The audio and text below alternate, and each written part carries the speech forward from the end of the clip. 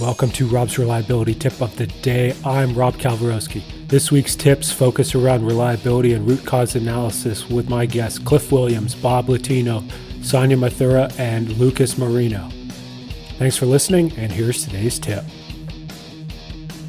No, but it's a good point because you and I have discussed many times that you can have whatever system you want in the world, but you'll never beat a great facilitator, and it takes a good facilitator to get there.